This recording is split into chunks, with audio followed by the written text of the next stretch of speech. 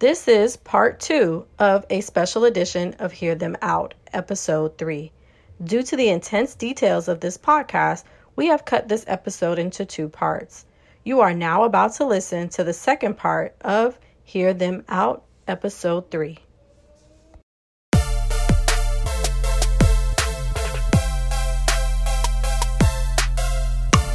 Pillow Talk presents Hear Them Out, a new podcast edition. We are your hosts, Danny and Claudine. Relationships. Are you ready? Self-image. Do you know your worth? Leadership. Do you have what it takes? Mental health. Have you checked in? And these are the voices of the youth.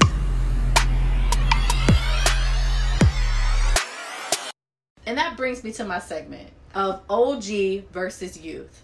At this time of our podcast series, we would like to go ahead and talk about the perspective of an OG, which is a millennial generational person, and the youth, which is a centennial generational person. And in this case, we have Leo here representing the centennials, all right? And we have Gio and Jason here representing the millennials. And during this segment, we want to just kind of dive deep in from the perspective of a centennial person like yourself who's 17 years old and the millennial adults here. So what actually are your perspective, understanding of what happens with George Floyd? In the George Floyd, it hurt me. I cried. I really did. Because his last 3 words was, "I can't breathe." But I got to get back in my youth stage. Because I tell you, I'm an old soul. But nowadays, youth don't know what we actually went through. What African Americans went through. All we know is what people tell us. So, yeah, something happens bad to African Americans. Okay, we gonna go protest. But then 2 weeks later, it's over with. Right. Going on about our business until it happens again, and then it happens one more time. So by us not understanding of what's going on, we're just going to play it by ear. Oh, they're doing that, so we're going to do that too. Gotcha. But then once we get tired of doing that, we're going to start doing this because we don't like that no more. I think that's what the youth aspect of the George Floyd thing is. It's a big situation now. But once people start dying down, the first people that's going to start dying down is the youth. That's how I look at it. Okay. In the youth nowadays, you see followers, not leaders. Mm-hmm. And that's mostly the problem. I think issues will be more clear to people. More understanding of how things work. And the youth of generations can see that too, you know what I'm saying? And it's been going on for so long, that everybody just want to be a follower. I think lack of education and knowledge that's given to our youth. And so that's what he mentioned. That's what Leo mentioned. Because they don't know. Mm-hmm. So they're going through this phase of, this is what we're doing right now. And, I'm just following the trends. I'm following the cycle. Basically. And I'm just going with the flow. But the truth is, we need to be educating them, not just on what happened in slavery or civil rights movement, but like you mentioned, Black economics. Why can't we understand that a little bit more so you can understand why we need to feed into knowing how to be a self-made person, or giving back to your community is important too. And yes, even something as deeper in the sense of you're not like them. Honestly, we live in this country. It is a free country to us. We have been told that we are all equal, but you are now needing to understand that we are not all equal. This is not a free country. And it is not a free country. And there's more. And more God, we do not trust them. Yeah. But see, with the youth nowadays, because we feel like we are entitled to something. Yes. And we feel like somebody owe us something. Let me tell you something. My family, throughout the generation, everything we got, we worked for it. Mm-hmm. And we're not even from this country. I'm Bahamian. Mm-hmm. And my father's Indian. Mm-hmm. Everything we work for, everything that we got right now, we worked for it. My family, we're all hustlers. Mm-hmm. We worked for it. It may not have been good ways, but we worked for it. Okay. But Nowadays, the youth feel like they're entitled to something. See, growing up, my mother was old school, my father was old school, my grandmother, oh Jesus, she was old school. Everybody that I grew up with, they're old school. You do what you got to do. You respect each other and you respect adults. And don't ask nobody for nothing. Work for your stuff. Because guess what? One day, this youth gonna run the whole world. And how we're traveling right now, we might as well just say we good as dead. Because the youth, when you don't give the youth what they want, they get an attitude. I'm mad at the world because I didn't get this. Okay, get up and go work for it. Right. And I had to tell my sister the other day, I shouldn't have to pay you to clean up your room. I shouldn't. It's your room. But I'm also teaching you for everything that you do, you get paid for it. Because she goes to a school where the whites, they come with $100 bills and they're in the 5th grade. I could barely get $50. So she asked me one day, she says, Leon, can I get $50? Okay, you can get $50 after you clean up the dishes. Okay. Then she says, all right, I'm done with the dishes. Okay, now go clean up the bathroom. Okay, I'm done with the bathroom. Can I get, no, do the floor now. If you work, you shall receive. Okay. I worked this girl for 2 weeks. She just said, forget about the $50. But that's how it be. You're going to go to a job. You going to work. And every 2 weeks, you going to get paid. I'm teaching you at a young age to listen. Get up. Don't ask nobody, because the more you ask people gonna always remind you. You ask them for something. See, when you give somebody something, you should have to tell them. But nowadays, the youth, it's an eye for an eye and an ear for an ear. Because if I give you something, best believe you gonna give it back to me. I think too, part of that is when I talk to especially my seniors, I tell them I feel sorry for them because a lot of what's being presented to them is a false reality. Like, you look on social media and all people are posting is the best part, all right? You think about, okay, I want to be a rapper because you think you can go in a booth, spit 16 bars off the top of your head. Next thing you know, they're giving you $1 million contract and you can buy chains and cars, whatever you want. Not knowing, also football, they think that sign up, go to play for one team, all of a sudden you're starting, you get a scholarship, now you're in the NFL. They don't False know. reality. Yeah, Right. they don't know. Now you just might end up as a one-hit wonder. Yeah, whatever you do, you got to work hard for it. They don't see people bleeding and sweating on the practice field, doing two-a-days, all that stuff. They don't see that these people have to go tour city to city, not get any sleep, constantly be working with people.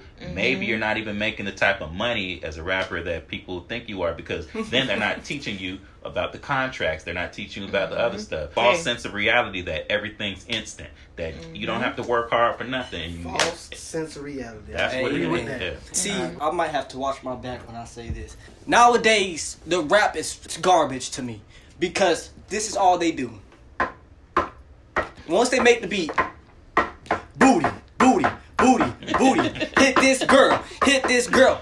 How much you want to bet my song gonna be on the radio by tomorrow? Or the girls, take his money. Don't work. My song, girls gonna be twerking to it in the next couple of hours. I promise you, it's gonna be a hit. But growing up, I like Tupac, I like Biggie, I like all of them, NWA, because they have a purpose. Right, and their messages are still relevant. Right. That's why you know about them. Yeah. That goes back to us controlling the narrative of the positive, and make sure we put substance back in things, and we got to get back control of that, because the person who's authorizing those songs to be heard on the radio, they don't care about our community. No. Right. And they let you Not do one it. bit. Yeah, and They let you do it. Yeah, and they're gonna allow that message to go out, damage a whole nother generation of kids until they figure out that that's BS. And then by that time, it's gonna be a whole nother generation ready to hear another bogus message. The youth, that's why they do what they do, because they don't have motivation. Listen to what they listen to. Yeah. What you're saying about the youth, I want to hear from the OGs. Now, is there anything in particular that you can kind of maybe say to the youth, maybe pull themselves away from the type of The false reality that they're experiencing? What kind of advice from OGs could you give? I got really one word: open your eyes. But how? Because that's Educate yourself, and the youth have an advantage. Every one of them at their fingertips has these devices that are full of knowledge, but they got to be careful because they got to know how to navigate and find the knowledge. A lot of the information is there. It's historic. You got to read. You got to be able to sift through it. But if you figure out and you read and you see the pattern of what happened to us in the 80s, what happened to us in the 70s, what happened to us in the 50s and 60s, go back to the 1920s, go back to Reconstruction, and you see the pattern, you can see the parts where we were successful, where we were thriving, and we were. We've been very successful. And you can see the parts that were damaging to us, the parts with the drugs and the red line and all that stuff. And so you can see the positive and the negative, and then you can figure out how to extract that to move forward. Really, it's education. They got to figure out how to do that. And part of that is our problem as OGs. Is we haven't necessarily facilitated that flow of information to them. So how can we do that, though? What kind of actions can we take as an OG to support our youth? I could say we can use what they use to motivate themselves. Basically, like you see how you got rap, you got whatever it is that they use to make them do what they do. You understand what I'm saying? Like, you know, when they do crimes, stuff like that, it's stuff around it. Just use what they got and turn it around on them. That's it. And I think we got to create opportunities for them. Or let's take it back old school. One person can change the world, as you can see. Martin Luther King, Rosa Parks, Jackie Robinson, go on and on. If one person nowadays in this generation, I promise you, one person can sit here and say, look, what y'all doing, y'all look like clowns. Y'all do. And what y'all are seeing, y'all are disrespecting our community. But let me ask you this. Let me ask you this though. You seem like you're a little unique as far as for somebody your age. Very. As far as you're open to the messages, you see a lot of things that are wrong and right. But as far as your peers though, a lot of them don't want to hear that. Like, even if I'm laying it out, I'm saying, if you do all this stuff right here, you're going to end up in jail or dead. You know, you could get rich, but don't do it. I'm telling you from somebody from experience, I know what's going to happen, and some of them still going to go ahead and do it anyway. How do we craft a message to where the youth are going to be open to it? So I really agree with Gio in a sense where he's saying use what they already do. So we have to find as OGs methods and ways of what they're enjoying, what they're involved in, and find our way into that. Talk to them and speak to them in a positive way and influence them to how they need to become as young men and women.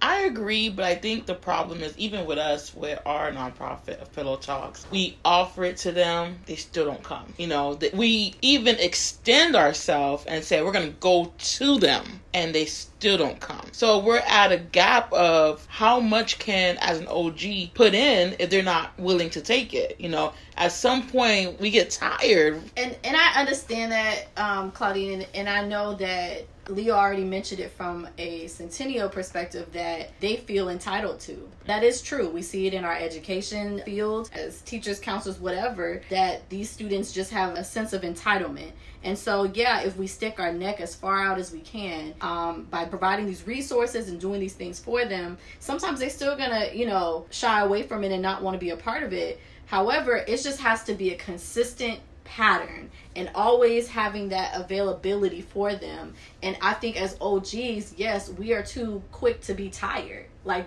our ancestors were not tired of trying to have justice and change. So that's the type of attitude we have to have as OGs. I have a question for you all. Have y'all ever been to a circus? Yes. Y'all, okay. When a clown performs, what does he want out of y'all? Your attention, right? When a clown performs, he wants your attention, right? That's what the youth wants nowadays. They want attention. They want recognition. You know how you can get through these youth heads? Don't give it to them. Don't give it to them. If you did all you could do to explain to them and show them and go back and stick your neck out, stop doing it. Stop doing it. But I think we would be failing them if we didn't. No, you won't. I'm going to tell you why you won't. Because now it's teaching them and it's waking them up that, okay, what we are doing, we got to listen to somebody. So if you stop giving the youth your recognition, your time, and your attention, one of them youth going to say, okay, now listen, we don't got the adults' attention. We don't got, everything is falling apart. One day, this world is going to be accounted to us. We have to take initiative of taking care of this world. The OGs and everybody else, they are done. They're done. So now we need to step up to the plate, put our big boy and big girl underwears on, and let them know, listen, we got this now. We're listening now. We understand now. So now we going to get up and stop feeling like we're entitled. As long as you give the youth attention, I'm talking about celebrities all the way down to people that are still in school. As long as you give them attention, you're telling them it's okay to keep doing what you're doing. But once you stop giving them that attention, listen, one youth gonna sit there and say, okay, I need some attention. So what can I do? And you know what they're going to do? They're going to sit here and take it back, way back. Because have you noticed everything that happened? It's a 20-year span of everything that's going on. The police brutality, the racism, the African-American working under minimum wage. This all happened before. It had. I can agree to that. And you know what happened? It took one person to stand up and say enough is enough. We got to come together as one and stick up to these people. The only thing is we're going to be running the risk of them searching for that attention and finding it in a really dangerous place, you know. Especially within art community. Right. Especially within art community, when they start looking for attention, if we're not there to guide them or even have conversation, they're going to start being reckless. But you got to think about it like this. You can't save everyone. That's true. Thank you. And that's why I said it's impossible. The consistency is necessary. That's why I said the consistency is very necessary for us to just keep trying and keep trying and keep pulling and keep offering these resources in every angle possible. And then we can just change one youth at a time. And eventually somebody's going to get it. And like I said, not everybody's going to get it, you know. And some of us OGs are, you know, we have one bad apple of an OG in a bunch every now and then. So, you know, and I'm sure some of these police officers are OGs and they have a mentality. That's what we have to do as one people. As I do agree with you, Leo, that as a people we have to change together and collectively. But, you know, we will have to eventually just keep trying and trying and trying until the wheels fall off. But this is the thing, though. A person gets tired at a point. A person gets tired at a point. And that I know, but still talking about what we can do as OGs for the youth. OGs are the leaders, should be the model, the role model, the example to set. Should be, right? And yes, we do have people who are OGs that are celebrities as well. We also have youth that are celebrity as well, you know. But if we just continue of just trying to just rebuild the cycle over and over, we can get somewhere. Piggybacking off of what Gio said, nowadays we're followers. So no follow matter. that. How about you follow that? Follow an OG. So no matter how much an OG tries, guess what? It takes that one person out of the youth to not follow that OG. And guess what the whole youth gonna do? Follow that one youth that did not follow the OG. So the OGs got to sit back and say, okay, enough is enough. We tried everything we could do. One youth will get up and say, listen, we have to stop. We have to stop. And that might be true, Leo, and that might be what it would take. But hopefully that youth is feeding energy from an OG. Because that youth is not going to know everything that they can possibly do to lead their group of people. But see, the youth from back then and the youth from now is different. I mean, just, it's like... In what sense? Their youth is like on steroids right now.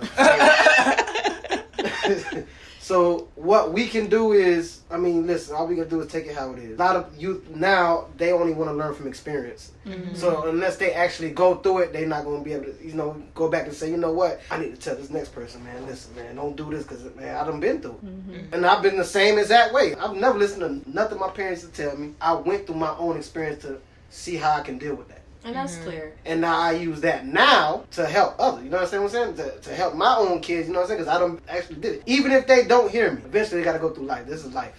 This is the life that we live. You lay in that bed, you lay in that bed. Exactly. So, you know, it's not something that we can stop, but we can help it. We just had a great segment with OG versus youth. Leo, you did a good job representing for the youth. Very woke. And thank you so much for representing from the youth.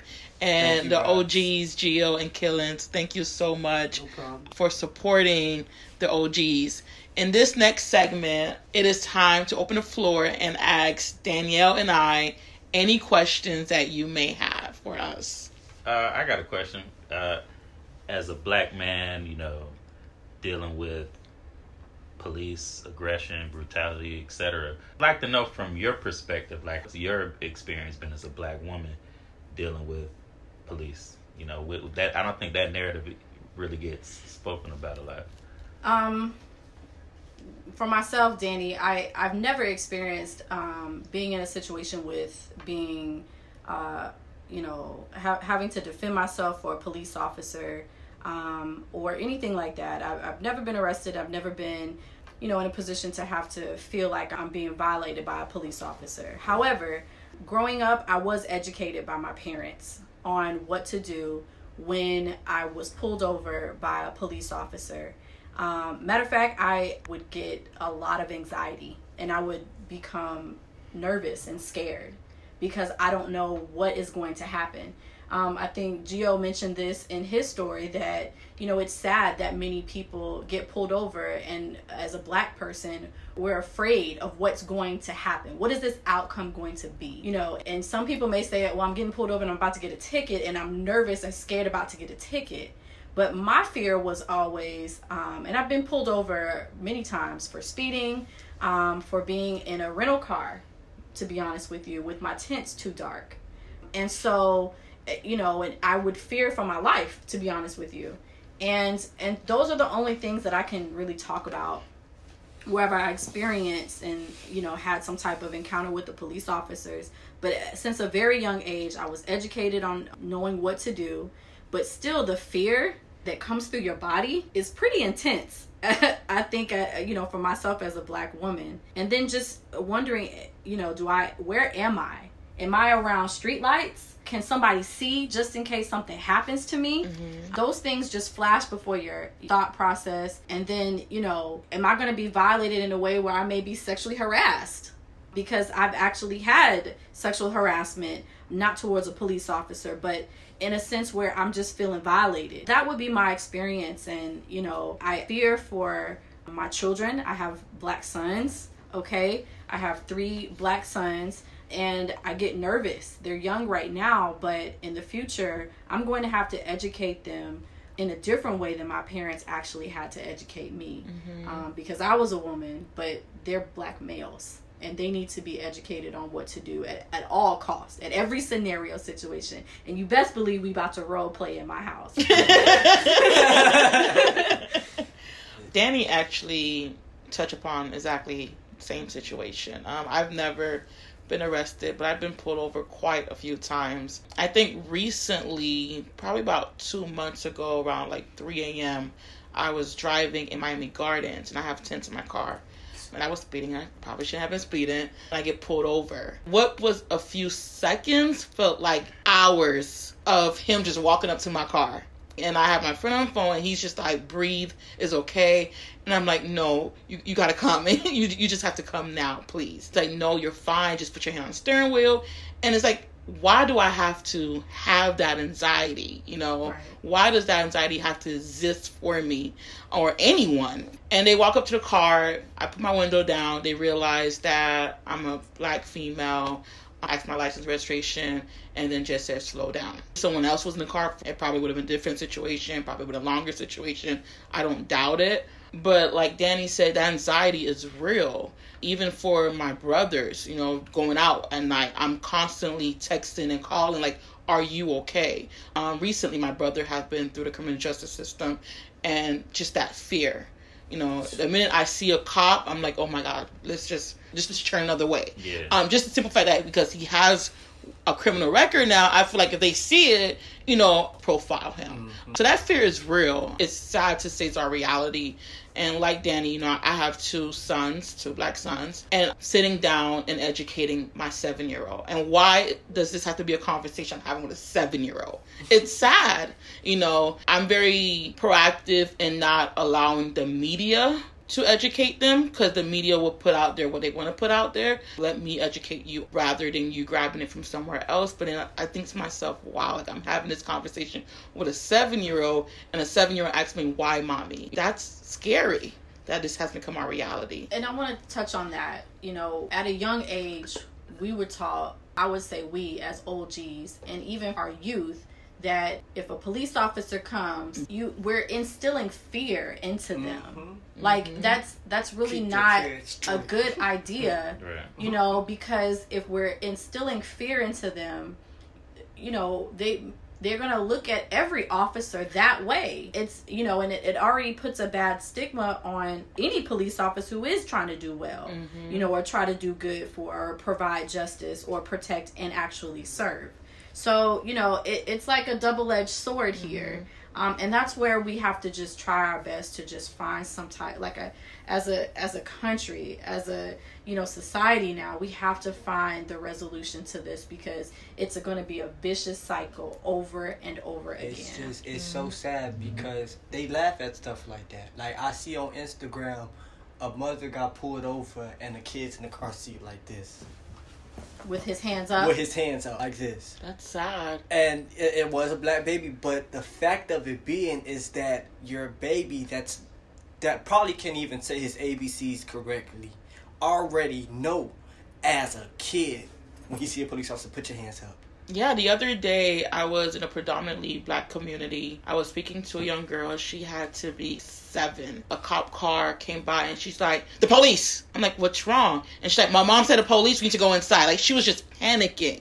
I'm like, it's okay. It's just sad. So young to just start fearing. It's interesting that you guys are saying that, because I know, like, eventually everybody is going to have that conversation with their children.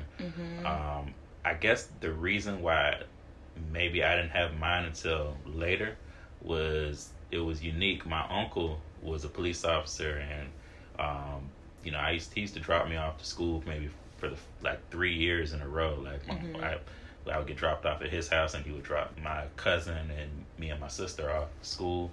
And you know, he used to take us to. They used to have this thing called the Pig Bowl, where it was like a football game that police officers used to do. He used to always take us to the police, like the basketball games and everything. So, like I said, my image of police was a lot different until I started interacting with some of the bad cops, I would say. And it's sad that we as a people are reacting, kids having anxiety, putting their hands up, all this stuff, when it needs to be the other way around, where culturally they need to be the ones changing the way that they interact, you know. Absolutely. And you know, instead of us, like I said, you know, doing all of this stuff. But you know, I got to see both sides of it. Also, before I was teaching, I used to work for DCF, and you know, I used to go to every neighborhood. And you know, of course, when DCF shows up, people are gonna be nasty to you, you know. Right, like, you're the bad guy. Right, yeah, or fear because of historically what happened. And I know, you know, at first, you know, I never really understood. You know, I used to try to help people, but there was a woman that worked in my office that she was always removing kids, like. And I, you know, when you work for DCF, like maybe average, you get 1 to 2 cases where it's bad enough where you have to remove the kids a month. And this woman was removing multiple kids a week. And I used to be like, it was a red flag. I was like, yes. And I used to be like, either she's the most unlucky person in the world, or something really stinks, like with what's going on. And me and my supervisor used to talk about it. And then come to find out, she was falsifying reports and removing people's kids, because when you do a removal, you get more money because you have to do all this paperwork and you're doing overtime and stuff. And she was destroying people's lives. And, you know, just imagine, you know, she wasn't the only one historically doing this stuff. So that's how you get a bad reputation. And that's why people would hate DCF, because, you know, and I would listen to people be like, oh, that lady's lying and stuff. And I'm like, part of me, I would be like, maybe she is, but I'd be like, maybe you're lying. But then after that, it opened my eyes. Were like, dang, like it was institutional. Yes. And it's institutional problem with the police officers where they need to start calling each other out and being like, hey, something's funny about that. So I have a question For us? you all. Okay. I mean, how do you feel about the youth females nowadays? Yeah, good question. Y'all might have to sip y'all tea for that one off. We started Pillow Talks of South Florida because we noticed there's a need of guidance for our young ladies within the community. They're being misguided by social media, by what is being put out there through celebrities because of this misguidance. I just feel like once that guidance is given to them, then there's hope. There's hope. And so you have to understand, females are a lot different than men.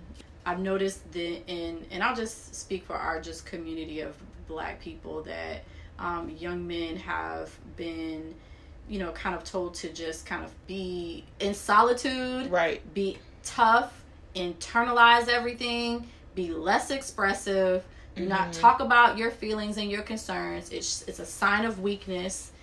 So young women are a lot different, and we have our vulnerable states and situations, and although some Black young girls can be tough and taught the same as a Black male, they are able to still find another person who is like them to be expressive and talk to them about different things. I would say that, what youth are now, females, can really just be changed by the guidance, like Claudine said, and they gravitate to that.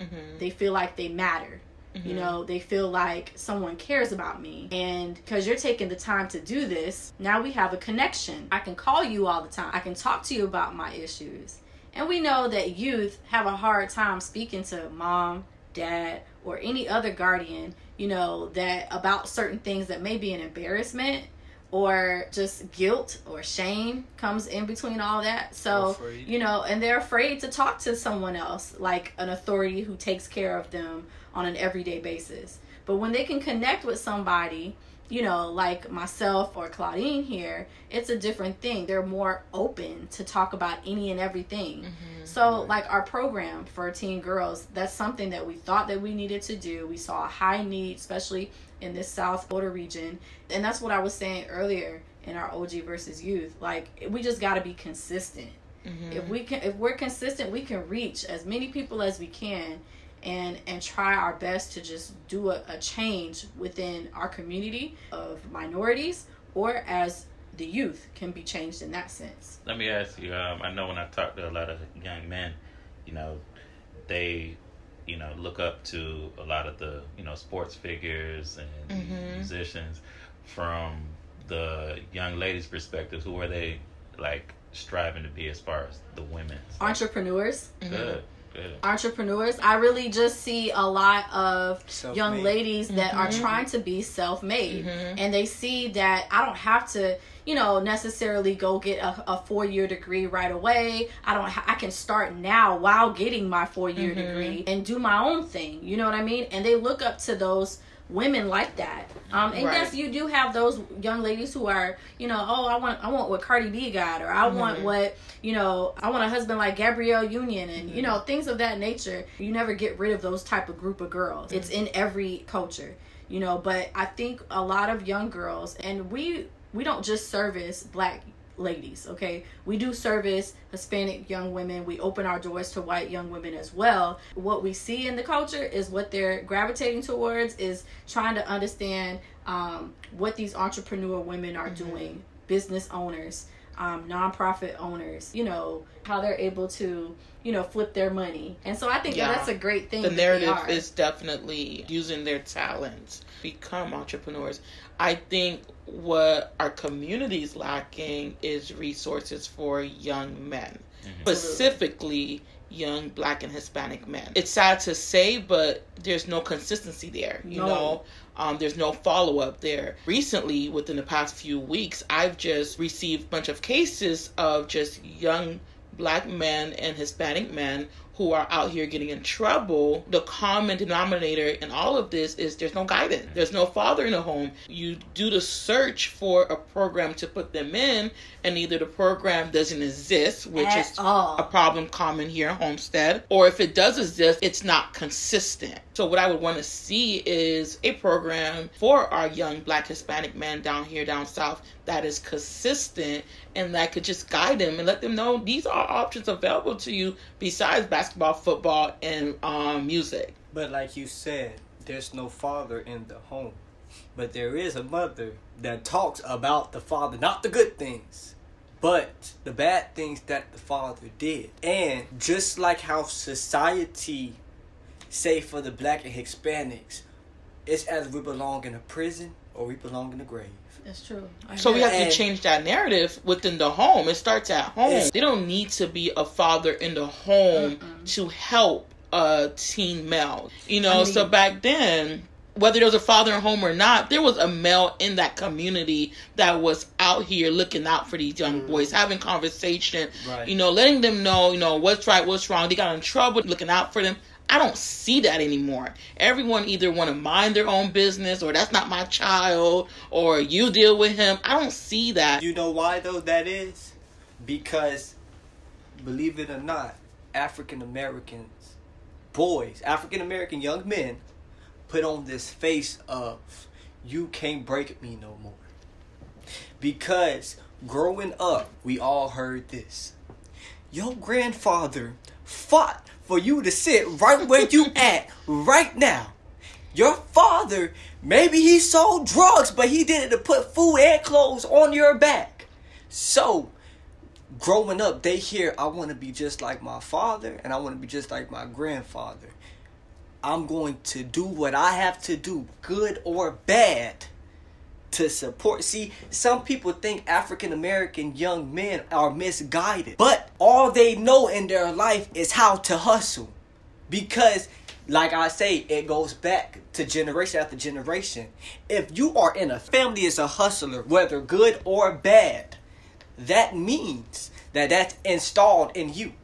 So, yeah, you may be doing the wrong thing. Yeah, you may be toting around with some guns and stuff like that, and maybe you doing it the wrong way.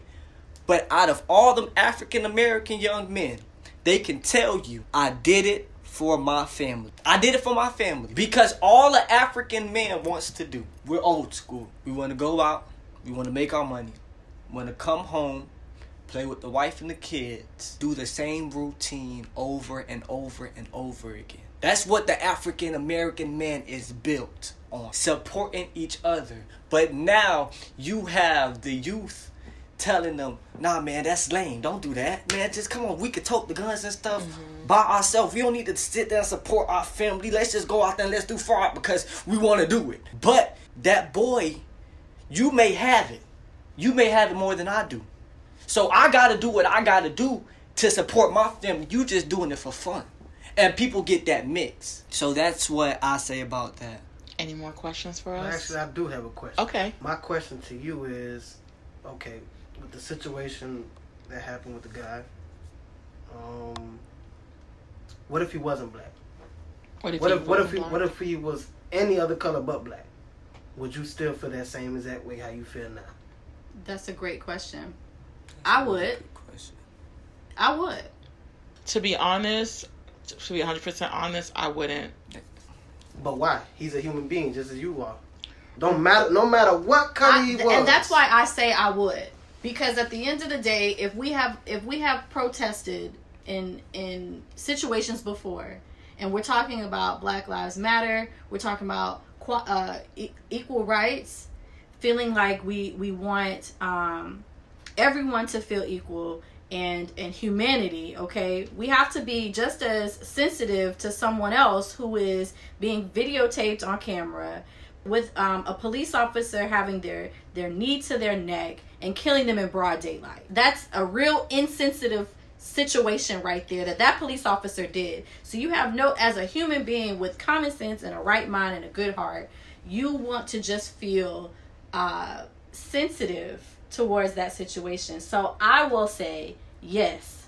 I would be upset. I wouldn't be just as upset I wouldn't be just as upset if he was a black man, but I would be upset, and yes, I would protest, because police brutality is now at this point not being faced with just black males. Now we're talking about whatever race and whatever sex this person is. Now that was just wrong.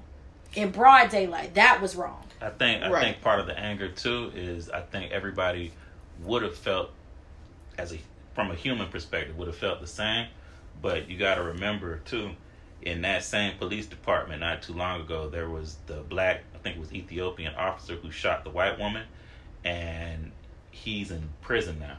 Right, and I think the difference is that I think what we're angry about is we're kind of preemptively getting upset because when those white officers who do that to black people go to court, we kind of have an idea of what's going to happen. He's probably going to get off.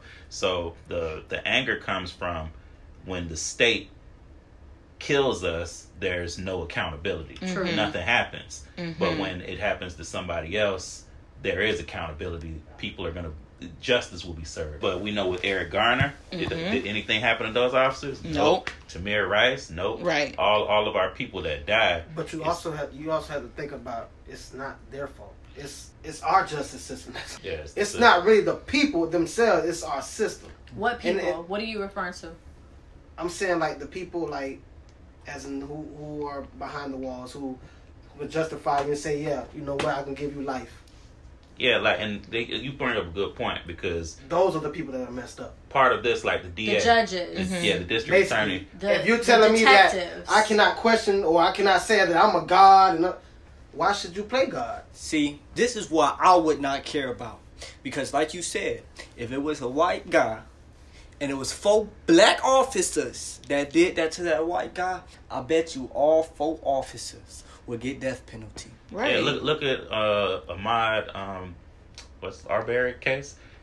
They had to protest and bring awareness to the situation. They weren't even going to charge those guys for hunting him down. Right. And they weren't police officers, correct? No, they weren't. No, they were not. But and that's why I wouldn't be upset. Like, yes, I am very sensitive situation, but I wouldn't be as angry as I am now. Because we know if roles were switched, they would have served time immediately. That's true. Immediately. Or their life would have been taken. That's why I say the injustice is just wrong. They're wrong. Because, look at the white guy who got pushed over, the old man. That was horrible. Right. 75-year-old man in Buffalo, New York, was pushed down by a police officer. And they just left him. And they left him there. And it almost looked like the police officer was ready to attack again if he got up. They have no job now.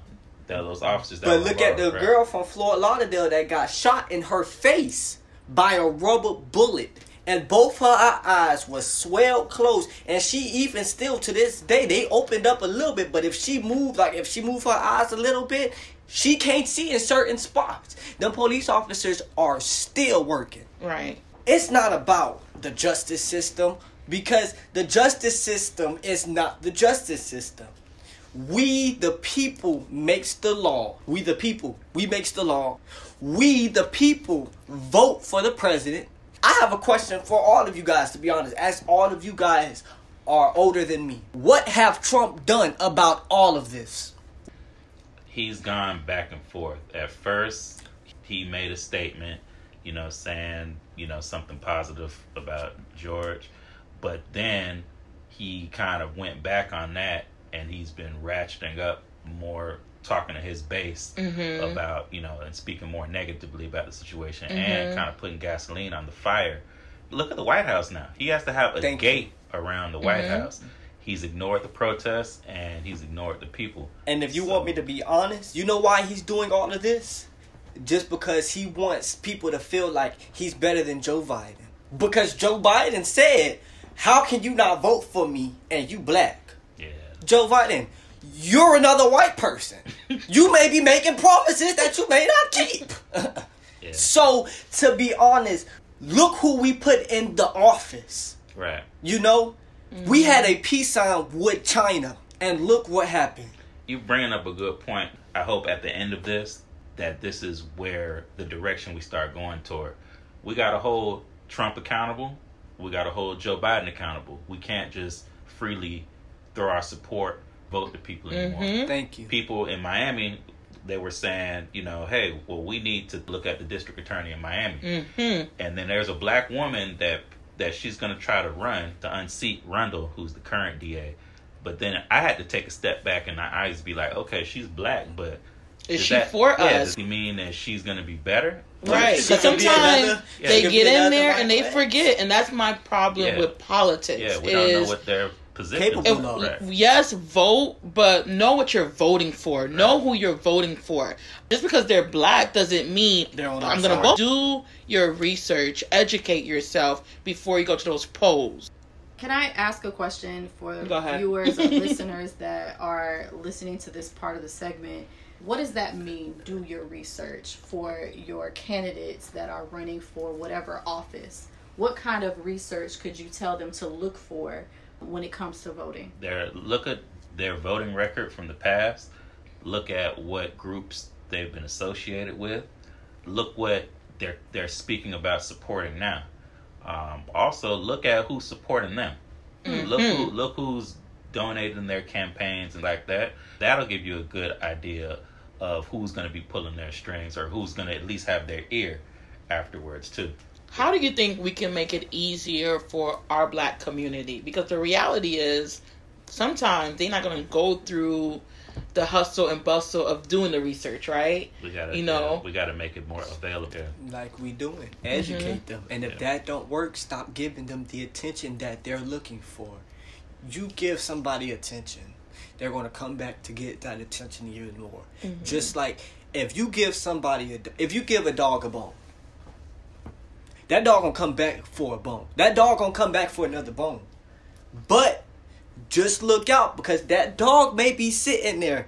Okay, he may be listening to you, but all he's doing is waiting for that bone. That's all he's doing. And that's what we're giving the youth. We're giving them the bone, and they're acting like they're listening to us. Oh yeah. They're going to post on their Instagram about all of this stuff. But the question is, for how long? And that's where I come in as a big part, because like I tell anybody, I'm not a follower. I tell people off bat, I'm not a follower.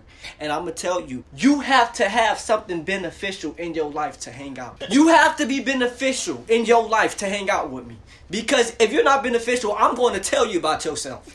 And hopefully, I'm going to help you be beneficial. And if you can't be beneficial, then you can't be in my circle. There's been many people. I had friends that drive Maseratis, that drive Rolls Royce, everything. And I said, that's great that your father brought you this. But when you get out your father's house, what are you going to do? Right. Oh, well, I'm just going to work for my father. Drop me off right here. I'll catch the bus. Because at least that bus driver got out his father's house and actually got a job. But you're depending on your father. Yeah. See, that's what we're all entitled. Yeah. That's what I mean by entitled. I agree with you, Leo. I see that in my profession.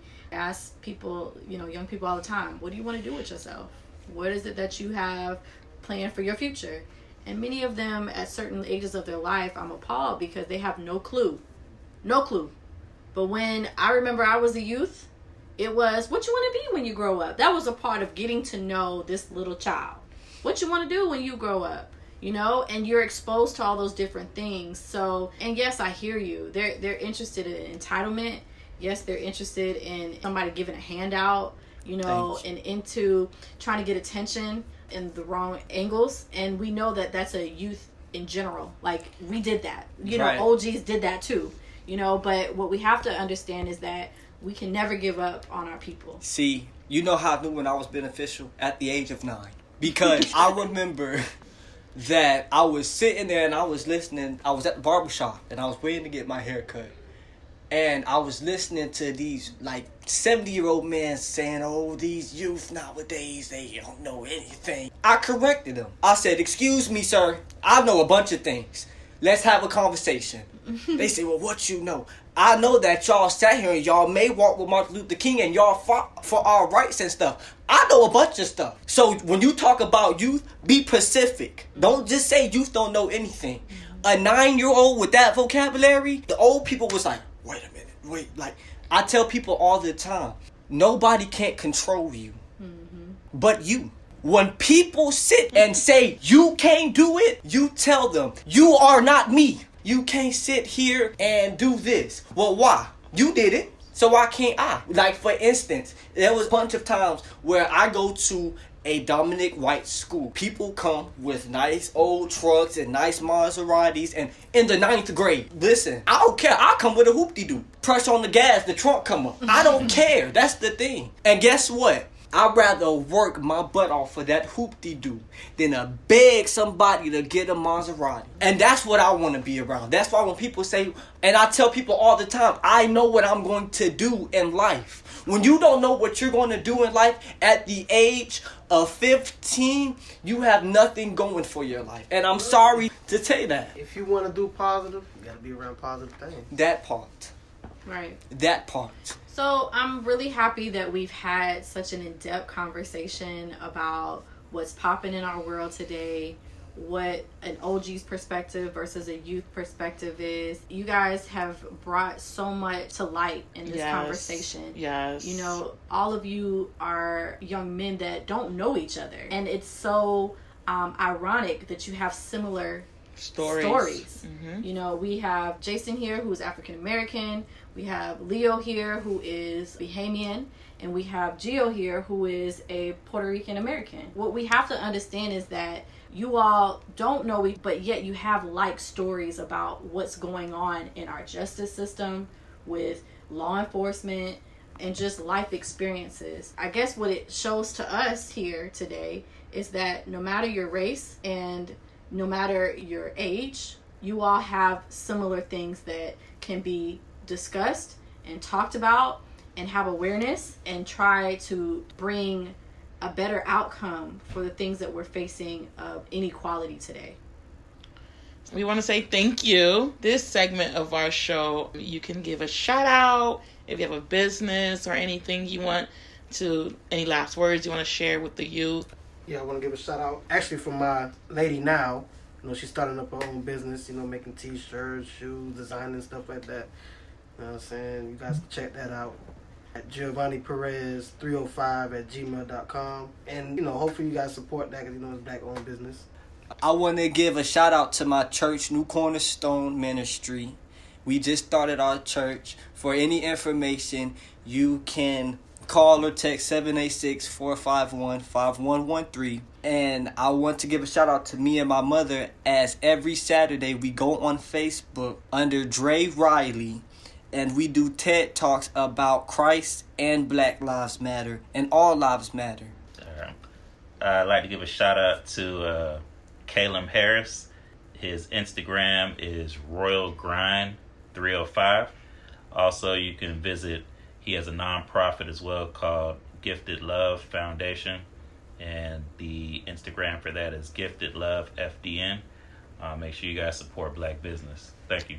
Yes, thank you all. Please do your diligence and take the time to support black-owned businesses and take the time to educate yourself as times are changing. And please, please, please go out and vote as the polls are starting to open in different states. Take the time, like Jason has said, do some research and go out and vote. This is episode 3 of Hear Them Out. Thank you for listening to this episode of Hear Them Out, the voices of the youth. If you enjoyed this episode, please subscribe to our podcast. Follow us on Twitter and Instagram at Pillow Talks 2019. Just remember, in all situations and obstacles, you can change yourself, but you cannot change others.